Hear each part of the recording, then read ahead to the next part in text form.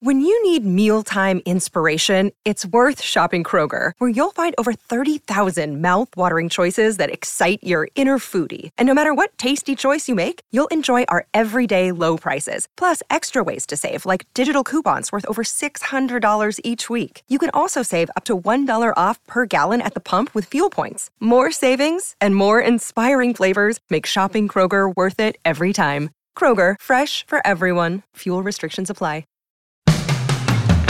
Today on Something You Should Know, many iPhone users struggle to move the cursor around in a text or email. So I'll tell you how, and it's really simple. Then, self-deception. We all do it. We all lie to ourselves. But why? When you acknowledge unpleasant realities about yourself or people that you love, it hurts. And so lying is actually something we learn from an early age, and we do so to protect ourselves from realities that are too painful for us to acknowledge. Also, did you know getting enough sleep can make you taller? Plus, fascinating facts about the weather, like raindrops. They're not the shape you think they are. And everyone's familiar with that teardrop shape that they think is a raindrop. But actually, raindrops are not that shape. They are actually thin pancake shapes, so they're squashed. All this today on Something You Should Know. If you have to hire someone, what's the best way? Referrals? Well, maybe that could work. But just because somebody knows somebody who knows you doesn't necessarily mean they're qualified. Or you could pull out that file of random resumes that came in during the last 6 months. Maybe there's somebody in there. Maybe. Now, if you're hiring, you need Indeed. Indeed is your matching and hiring platform with over 350 million global monthly visitors, according to Indeed data, and a matching engine that helps you find quality candidates fast.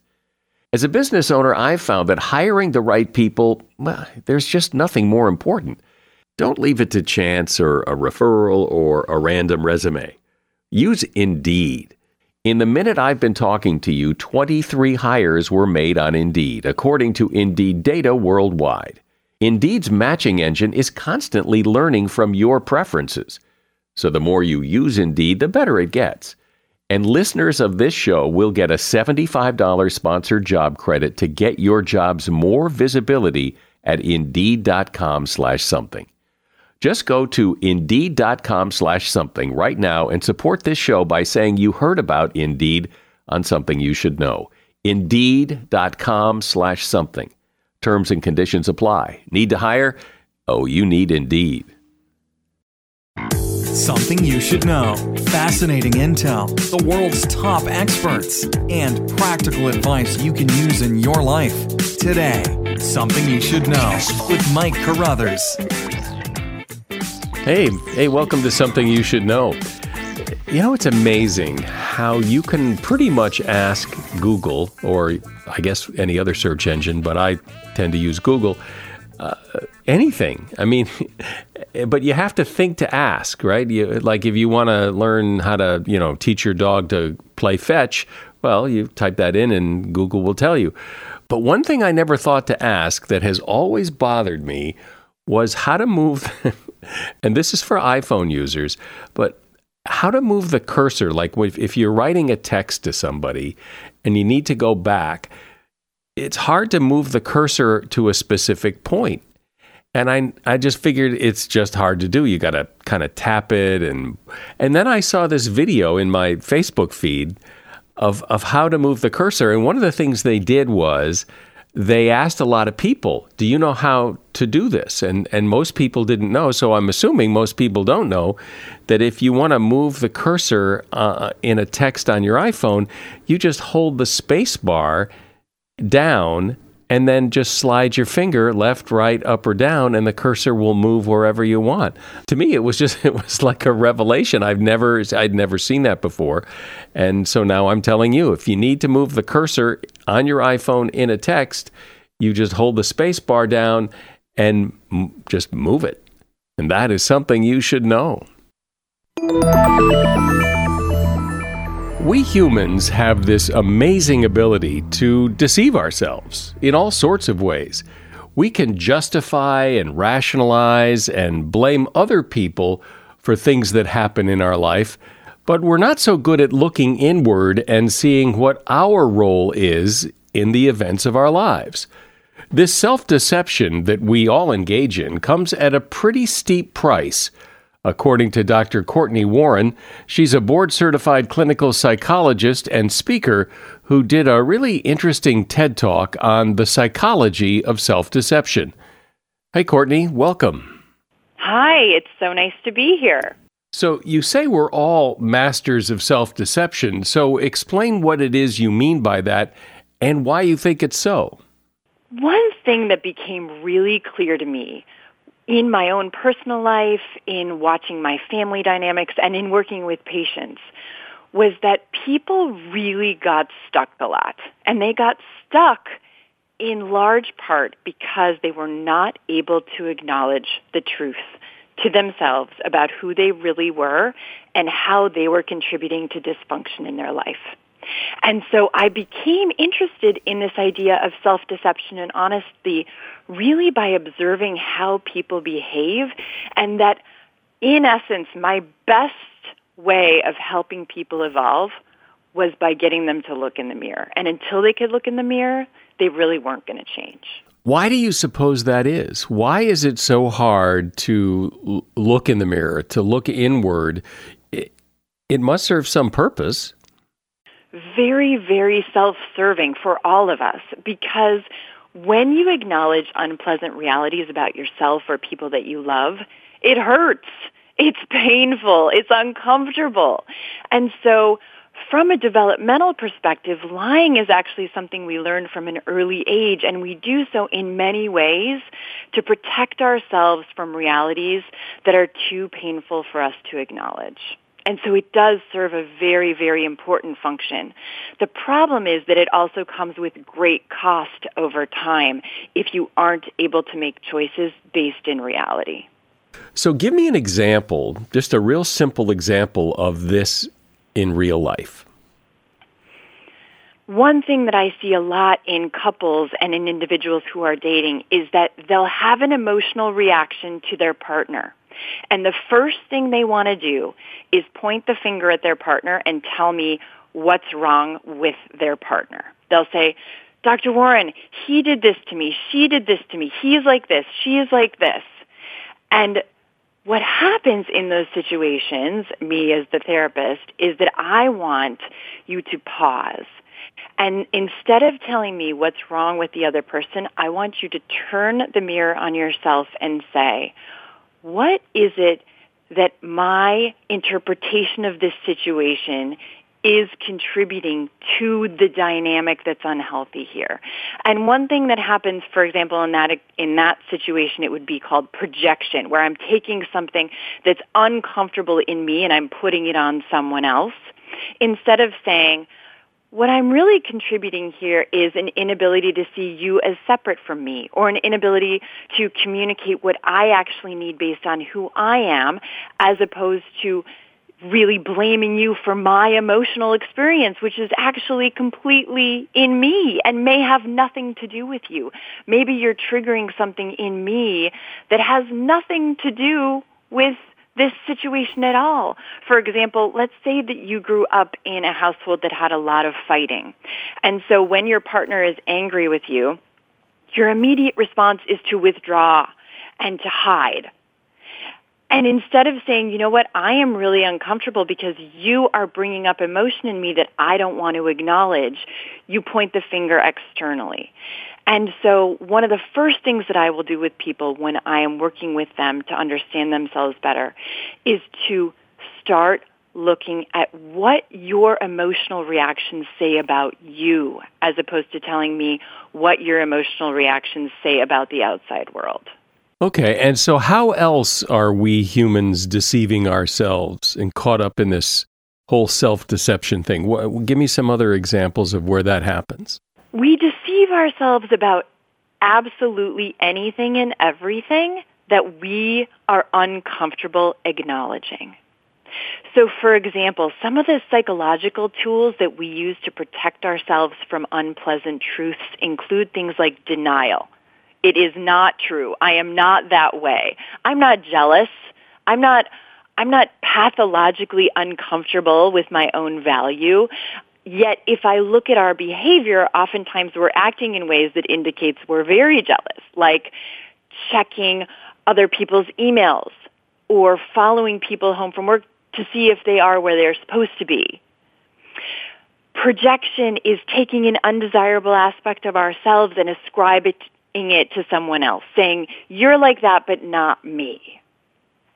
You will take it out through something called displacement, where you'll take emotional experiences that are really hard for you, and instead of acknowledging them in the context that they're occurring, you will take them out on objects or situations or people that have less power. So this would be the idea of you're really mad, you come home and you kick your dog, as opposed to saying why you're actually angry about something. Rationalization, explaining a reason that we are undesirably a version of ourselves. I didn't take responsibility for this because of this, thereby trying to make myself feel better about it. I didn't turn my homework in on time because I ran out of time and it really wasn't a priority. So I'm going to try to make myself feel better by giving you a rational explanation for why I am the way that I am, as opposed to changing the way that I am. So cognitively, we have myriad ways that we try to distort or manipulate reality to make ourselves feel better. We also engage in lots of behaviors to try to make ourselves feel better. So, okay, I'm just going to have another drink because I really don't want to think about this anymore. Or I am going to travel a lot or work extra hours so that I don't have to come home and confront whatever the unpleasant reality is. It seems as if this is just how people are. I mean, these are the things people do to cope with life. Not all of them. I don't kick my dog, but the kinds of things you're talking about are the things that people do to cope. We all do them. I'm sure you do some of them. All of us do it. And I think for most of us, we have times in our life where we get these aha moments where you have an experience and you think, oh my gosh, in retrospect, I completely see that I was doing this for a reason that I could not see at the time. So one of the things that I talked about in the TED Talk that I gave was that I was raised in a very academic environment. My parents are both professors. And so I grew up thinking, I really have to be a professor because that's kind of the only option for me. And so I got my doctorate and I got a tenure track job and I got tenure. And then guess what happened? I was confronted with myself in a completely new way. I had my first child, and I was confronted with this reality of, okay, I always believed that I needed to be a professor because I thought that's what made me valuable. And now I'm looking at this little person in my life, and I'm going to work every day, and I leave her right after she wakes up, and I get home right before she goes to bed. Oh my gosh, is this what I really want to do with my life? And as I started asking myself those questions, I was confronted with a barrage of self-deception around why I pursued academia and what it meant for my identity and why it mattered so much. And the beautiful thing about trying to engage in self-honesty is that the more honest you are with yourself, the more power you have to make different choices. And that is the journey of life. And in doing so, it required that I confront all kinds of insecurities that I had about what my value would be based on moving forward. It required taking risks around finances, around time, around how I was going to create a new career, which I really didn't know what would look like. And yet, that was the best choice I could make because I knew in my gut and in my head that if I had stayed in academia, I would be doing it for the wrong reasons. Doesn't it also seem possible that you could have made this other choice and looked at that and gone, well, this wasn't right either. I mean, I chose this for all the wrong reasons. Sure. There's actually no security in any choice. There's no security. But the best way to make a choice, I would argue very strongly, is for you to try to look inside and figure out who you are and why you're making the choices you are. And make those choices based on the most accurate information that you have at the time. So that if you decide it was the wrong choice in the future, you will not have regret over the choice that you chose, over the choice that you made, because you made it with as much information as you could possibly have had at the time.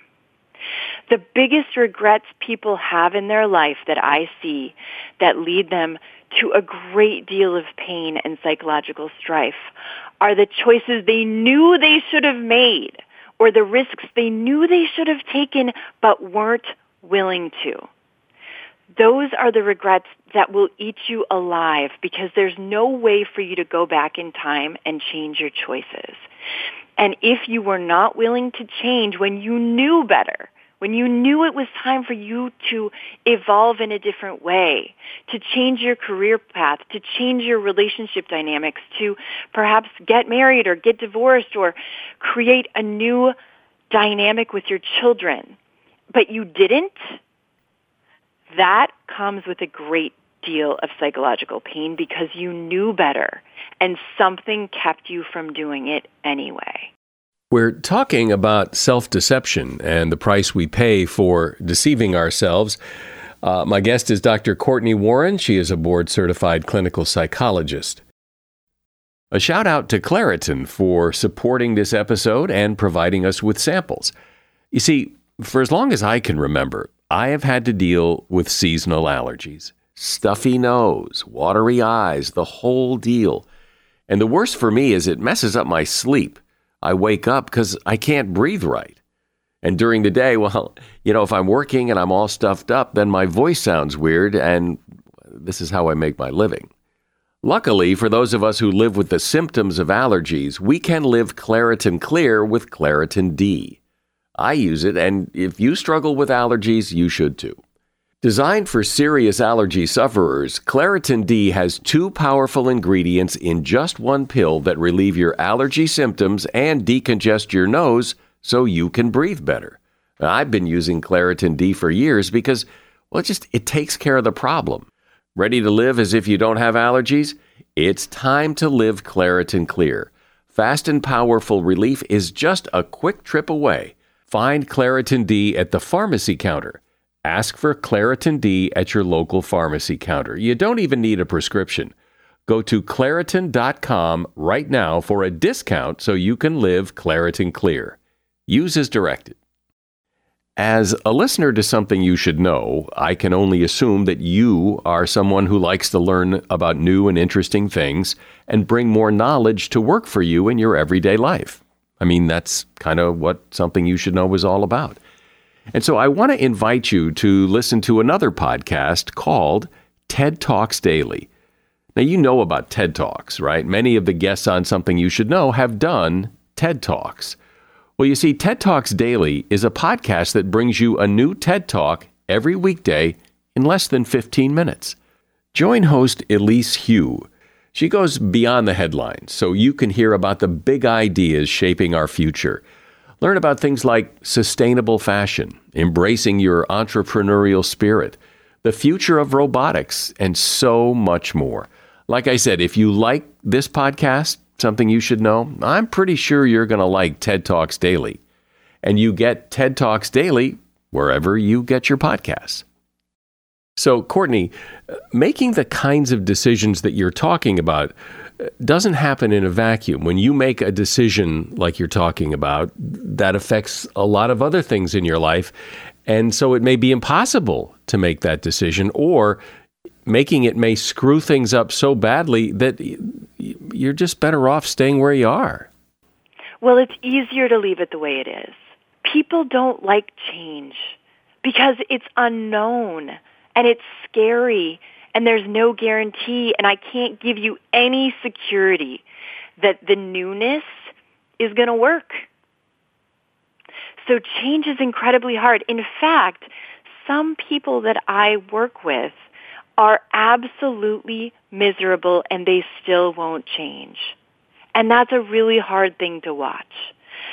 But what I will tell you is that the biggest predictor of therapeutic change is misery. You change, we all change, people change when they're so uncomfortable with their present life that they cannot afford to stay the same.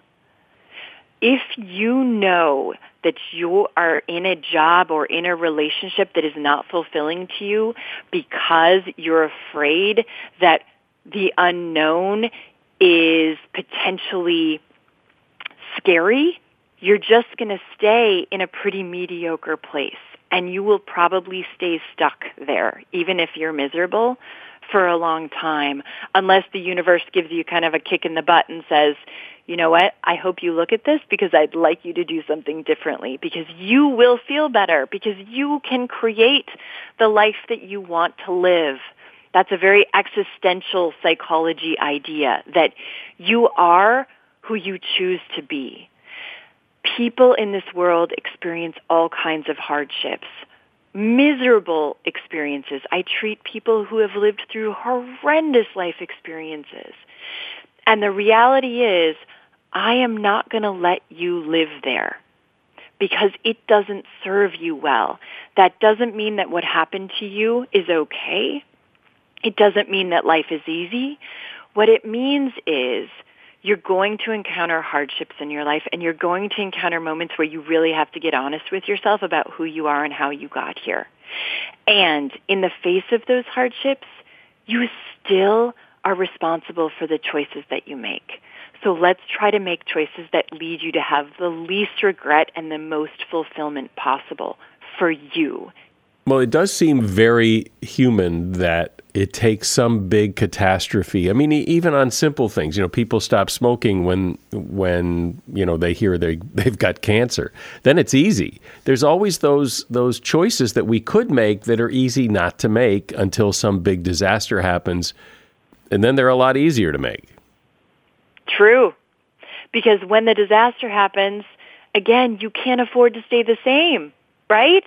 Because either your health is going to suffer in an obvious way or your emotional health is going to suffer in an obvious way.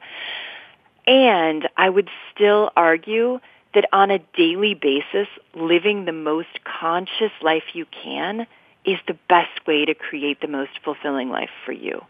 But so what does that mean, though? I mean, people hear that. It sounds very psychological. Right. Live the most conscious way. So how would I, if I were to do that tomorrow, how would that look differently than when I didn't do it today? What does that mean on a very practical level? To begin with, it means that your intention is to be as self-aware as possible.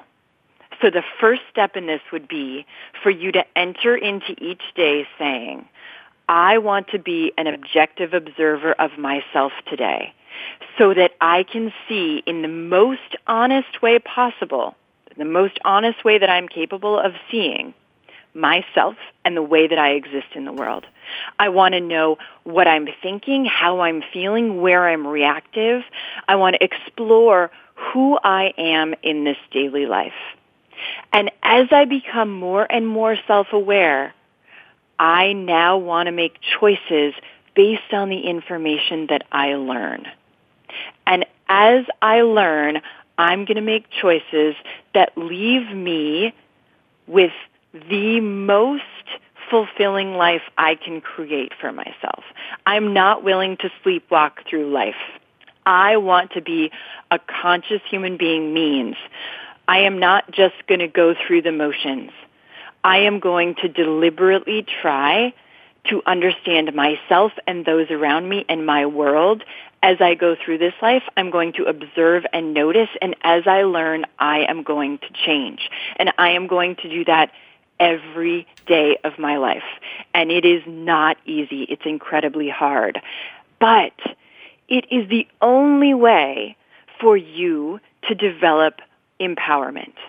And what do you do, though? Because when I hear you say that, it sounds as if we're moving towards perfection, which no one will ever get to.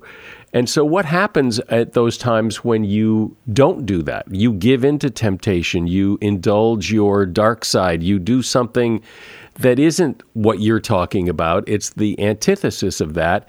And then you think, screw it. Yep. We're all going to go there at some point. This is the, stereotypical, I'm 90 days sober and I walked by the bar today and I couldn't stop myself from going in because I had an argument with my spouse, and I'm going to give you 100 rationalizations as to why it was okay for me to have a drink today, and I'm angry at the world, and I had a horrible childhood and I was abused, and so I'm going to drink, or I'm going to binge eat, or I'm going to yell at my kid, or I'm going to justify an non-ideal version of myself. What I would say is pause. If you're having a moment where you see that you are not being your best self, whatever that looks like for you, I want you to pause. And I want you to sit with whatever emotion you're having and say, what do I need to learn about myself in this moment so that in the future I reduce the likelihood that I'm here again? That's about as good as it's going to get. We're never going to be perfect. And in fact, I wouldn't even say that we're going to ever be completely honest with ourselves.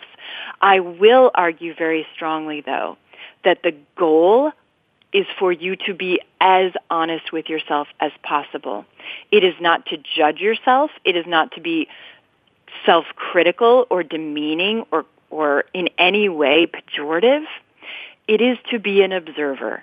And so when you have a moment where you really slip up and you know it, because you know that you're not being your best self, you're going to pause, you're going to work on forgiving yourself, and you're going to start over. And you're going to say, okay, I just learned something about myself. So the next time I'm in a situation where I see that pothole in the road and I know I'm about to step in it, hopefully before I actually put my foot in it, I can pause and say, oh, I see that. I see the bar. I see the pothole. I see me wanting to scream at you and call you names.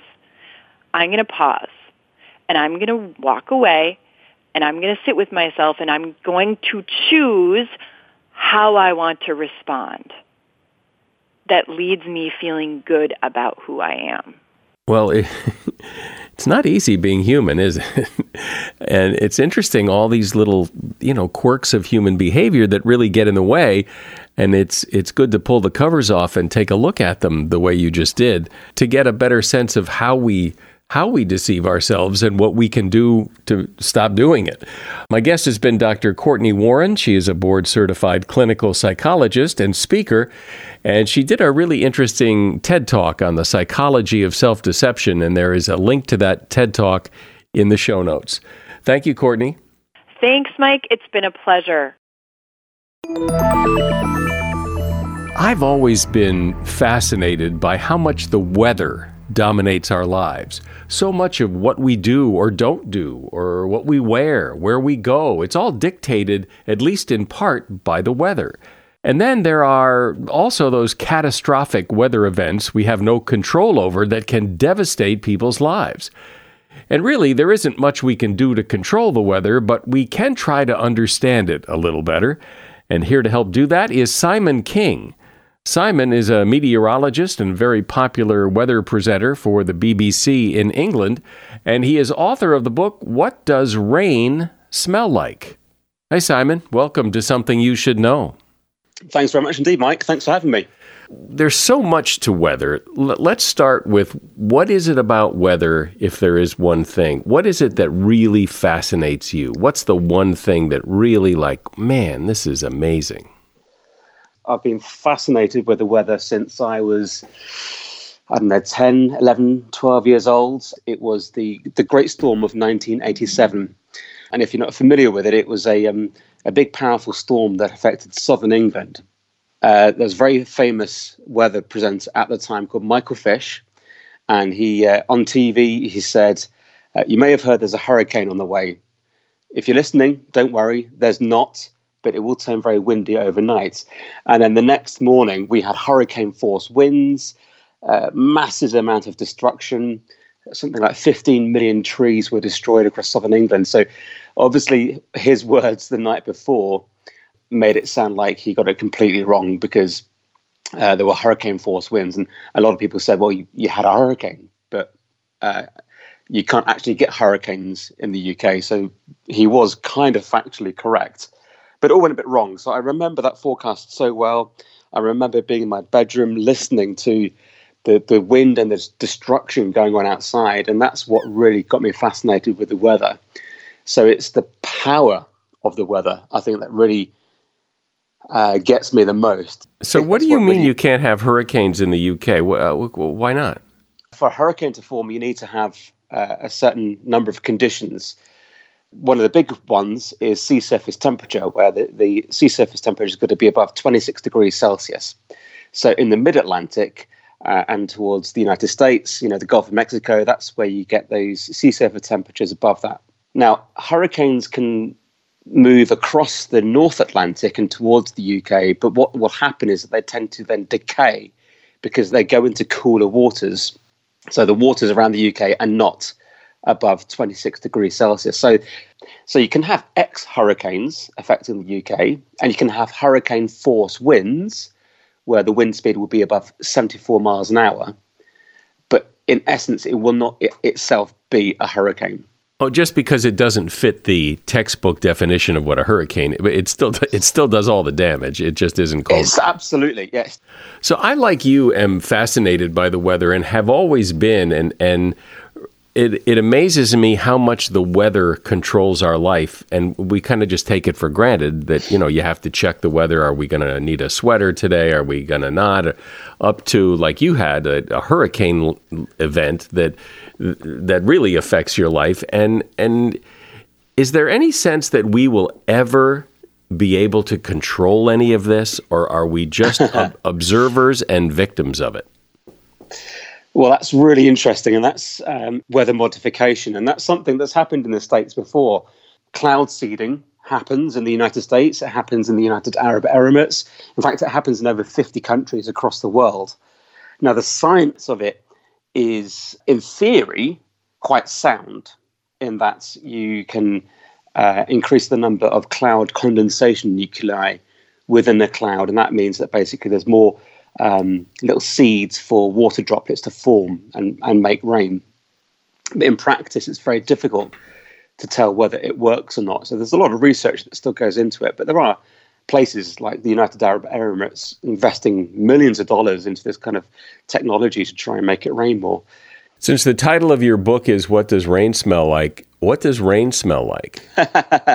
Yeah, well, everyone I think will know it. It's that wonderful smell, especially after a dry period. And then you get the first drops of rain, and then there's this sweet smell that comes from the ground. And it's just, I just absolutely love that smell. I can smell it right now just talking about it. And that is actually called petrichor. So that's the name of the smell of rain, petrichor. What's going on is that the water droplets are falling to earth, and as they hit the surface, if you think about a champagne glass and the bubbles coming up from the top of the champagne glass, or if you've ever seen a slow motion video of a raindrop going into a pond, it goes in, it comes back out, and it splashes back up. So you have all these other water droplets that come back out up into the air. So when a water droplet falls on the ground, it disrupts all these molecules and bits of dirt and rock, and the technical term is geosmin, which is a kind of a molecule in soil and rock. And when that gets disrupted, it's released into the air, and it's the combination of that and combination of tarmac smells such as petrol and diesel and all sorts of different things that go in there, and it gets released up into the atmosphere, and that's what we can smell. And so when it does rain and the water falls from the sky, why does it come down in drops over time as opposed to just come down like a big bucket full of water? All at once, yeah. Well, so if you think about a cloud, okay, so within this cloud that's floating up in the atmosphere, it's got millions, trillions of water droplets inside it. So the actual cloud itself is quite heavy. It's the size of, a typical cumulus cloud is the size of about 100 elephants. Now, the reason why that's all staying up there is because you've got updrafts. So wind from the surface is rising up through the atmosphere, and it's kind of keeping that cloud buoyant in the sky. Now, when you get water droplets bouncing and bashing together, they grow bigger and bigger and bigger. And then once they get so big, they start to defy these updrafts that are keeping them up in the cloud. So they'll start to fall. But the rate at which all these different water droplets bash together and grow bigger is different within a cloud. So all these water droplets will reach this certain size and this certain weight at different times. And that's why you've got rain rather than the whole lot of cloud coming down at the same time. So it's all to do with the updrafts, really. Is it true that rain typically starts as snow or something frozen and then it thaws on its way down, or not? Yeah, absolutely. So this is something that confuses quite a lot of people, is that cloud droplets start off as super cooled water, which means that water is existing at a temperature of, say, minus 30, minus 40 degrees Celsius. You'd think in the real world, well, that would just freeze. That would be ice, wouldn't it? But actually, it can sustain itself as liquid at that temperature if it's pure water. And what I mean by that is that if it hasn't got a bit of pollen, a bit of dust, soot, a bit of sand, something that would set off the ice nucleation. You're right that as it starts to fall out of the sky, then it will be either ice or snow. And then as it comes further down the atmosphere, or as it goes into warmer layers, and then it will just melt into water. What causes the wind to blow? Wow, that's a big question, and that kind of stems all the way back to the sun. And that's driving a lot of heat towards the Earth. Now, the heat isn't evenly distributed across the Earth, okay, because we're tilted. It means that the equator gets hotter than the poles. Now, we know that because we've got ice caps in the poles, and it's hot on the equator. But it's that temperature difference that generates wind, essentially. So you've got the equator getting hotter, and what that tends to do is as you heat the ground, you start to then get air rising out from the equator up into the atmosphere. It cools, and then because of the Coriolis effect, the air will start to then go towards the poles, where it will then go back down to the Earth's surface. And then another cycle will happen, another circle. So those are the cells. That's what we call the Hadley cell, the Ferrel cell, and the polar cell. And then it's within these that you can get the jet streams, another big wind that forms high up in the atmosphere. So the jet stream is blowing all the way around the Earth, and that creates our weather, pretty much. So anything that happens on the surface, if you've got a low-pressure system, that's been driven by this jet stream, which then in turn, gives you wind at the surface. So it all comes from the sun, basically, and how it heats the Earth. Well, since it seems that we can't do much about the weather, the big question is, how much better can we get at predicting the weather, and so that we can prepare for it? And how's the scorecard on that? To predict the weather, it takes a huge amount of computing power. The UK's Met Office has one of the biggest supercomputers for weather modelling, and that can do, at the moment, 15 quadrillion calculations every single second, which is just an incredible number to even think about. And that is calculating everything that's going on in the atmosphere. That's collating millions of weather observations from around the world every hour, chucking it into the computer, doing all this maths and this physics, and coming out with an answer. So the idea is can you make bigger supercomputers? And you can. So, for example, the Met Office have just announced that they're investing millions of pounds to produce the next generation supercomputer, with the idea of being able to forecast the weather in much more detail. So what happens in weather forecast models is that you split the Earth up into grid squares.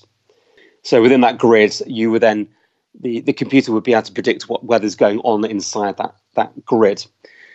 Now, to get a higher resolution model, obviously you need to go smaller. So you want to have a 100-meter grid square. But with that, you need a lot more computing power. So that's the idea. So the idea is that you can get higher resolution models, but also improving the maths and the physics and the science of meteorology to try and predict for longer days. So at the moment, a 5-day forecast is pretty much seen as the standard. Beyond 5 days, you can get a good idea of trends, perhaps, if it's going to be wetter or windier than average or warmer than average. So when people ask me, are we ever going to have a situation where a forecast is 100% accurate? I think the answer has to be, well, we're not really, because the weather is so variable, and I just don't think we'll be in that situation. It will get a lot better than it is now, but I don't think it'll ever be 100%. And how historically has it gotten better? I mean, if we can't know exactly what's going to happen in the future, at least we could look back. How much better are we at predicting the weather today than 10 years ago, 50 years ago, or not at all? The idea is that we can do an extra day's forecast every decade. So a decade ago, perhaps the 4-day forecast was as good as the 5-day forecast is at the moment. If we go back to the Great Storm of 1987, the famous storm that hit the south of the UK, back then the 1-day weather forecast was as good as the 4-day weather forecast is now. So that kind of gives you an indication of where we're going. So you'd expect in this next decade, we would definitely hope that our 6-day weather forecast will be as good as our 5-day weather forecast is now. So that's kind of the projection going forward. Any other quick little thing that really fascinates you, or that people tell you fascinates them about weather that people may not know? Okay, here's one. So if you go into your phone, you're typing out a message and you pick your emojis and you pick the raindrop emoji, and everyone's familiar with that teardrop shape that they think is a raindrop. But actually, raindrops are not that shape. They are actually thin pancake shapes. So they're squashed. So that's one myth that I like to debunk to people. Yeah, your emoji is wrong. Yes, you're never likely to find 2 snowflakes exactly the same. They all have 6 sides, but they will all have very different patterns. How would you know that unless you looked at every single snowflake? There must be, in the history of the world, 2 snowflakes that were alike. You're probably right. There probably would be. But if it was a snowy day, if you were to kind of gather a load of snowflakes, then you'd be very unlikely to find 2 that are exactly the same. How could anybody ever check that? When you go to look at a snowflake, it melts. Well, it's all theory-based, really, isn't it? Because, when I said earlier that how raindrops all fall at different speeds and at different times because they all form at different rates. So it's the same as snowflakes. So a snowflake will have one snowflake forming will be forming under ever so slightly different conditions to the one next to it, whether it be the pressure or the humidity or the amount of rain or the amount of water that's available to it. So they all grow at different rates under different circumstances. And that's why there will never be that's why you're unlikely to find 2 snowflakes the same size or the same shape. Well, as I said at the start, weather is so interesting to me because it is a big part of everyone's life and controls so much of how we live our life. So it's really fun to kind of get under the surface and understand why weather is the way it is. Simon King has been my guest. He is a meteorologist and weather presenter for the BBC in England, and he is author of the book, What Does Rain Smell Like? And you will find a link to that book in the show notes for this episode. Thanks, Simon. Thank you very much indeed. Thanks. Nice to talk to you. You may think that when you're sleeping, you're just sleeping. But while you're sleeping, your body is doing all kinds of things you most likely don't know. First of all, you're losing weight. This is why it's a good idea to weigh yourself in the morning. During the night, you perspire and breathe humid air while taking in no food, so you lose weight. The more you sleep, the more weight you lose. You get taller. The discs in your spine act as cushions between the bones, and they get squished during the day. They then rehydrate and get bigger while you're in bed because the weight of your body is not pressing down on them. Your blood pressure and heart rate decrease. Blood pressure needs to dip at night so your cardiac muscle and circulatory system have time to relax and repair itself. Your muscles are temporarily paralyzed. It may sound scary, but that's actually what keeps you from acting out your dreams. You may have a full body spasm. I think I've had that while I'm sleeping. 70% of people experience that, and science is not sure what it is or why it happens. And that is something you should know. And now that the program is over, feel free to take a few minutes and leave a review of what you just heard. You can leave a review on Apple Podcasts or wherever you listen. I'm Mike Carruthers. Thanks for listening today to Something You Should Know. The Bigger Pockets portfolio of podcasts are worthy of your investment. We're having a real conversation as real estate investors. New episodes available every day. It's important to buy where it makes money and not necessarily where you want to travel to. Bigger Pockets, On the Market, Rookie Real Estate, or Money Podcast. The purpose of flipping is to create more cash so then you can reinvest into other types of properties. The Bigger Pockets Podcast, on YouTube or wherever you listen.